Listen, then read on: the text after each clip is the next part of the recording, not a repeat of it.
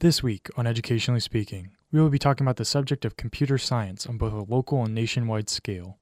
Today we talk with local Kellam teacher John Yager, who teaches 3 computer science classes: a basic computer programming class, an app development class, and a more advanced Java programming class.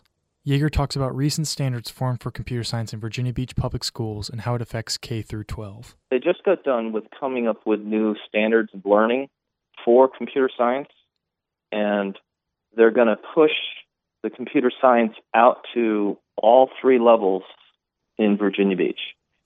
They've come up with what standards they want the teachers to integrate into regular curriculum.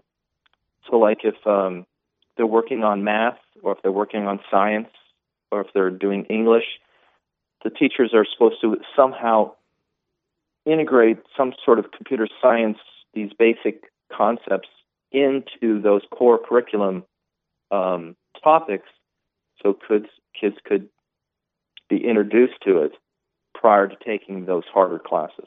While integration of computer science in grade school seems forward-thinking, Yager mentions how these new standards by Virginia Beach could have some difficulty. Biggest difficulty I see is if I'm an English teacher or if I'm a science teacher, I have my own curriculum. I've never been trained in computer science, so how exactly do I figure out how to integrate computer science into my curriculum if I don't know it myself? That's going to be.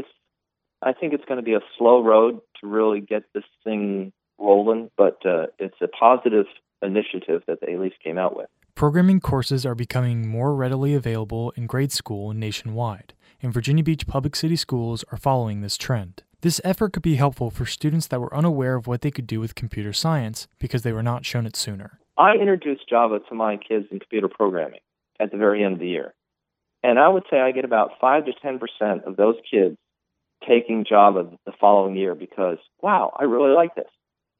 And they were never exposed to it before. Tomorrow, we'll hear more from Yager about diversity within computer science courses. For Educationally Speaking, I'm Billy Bingham.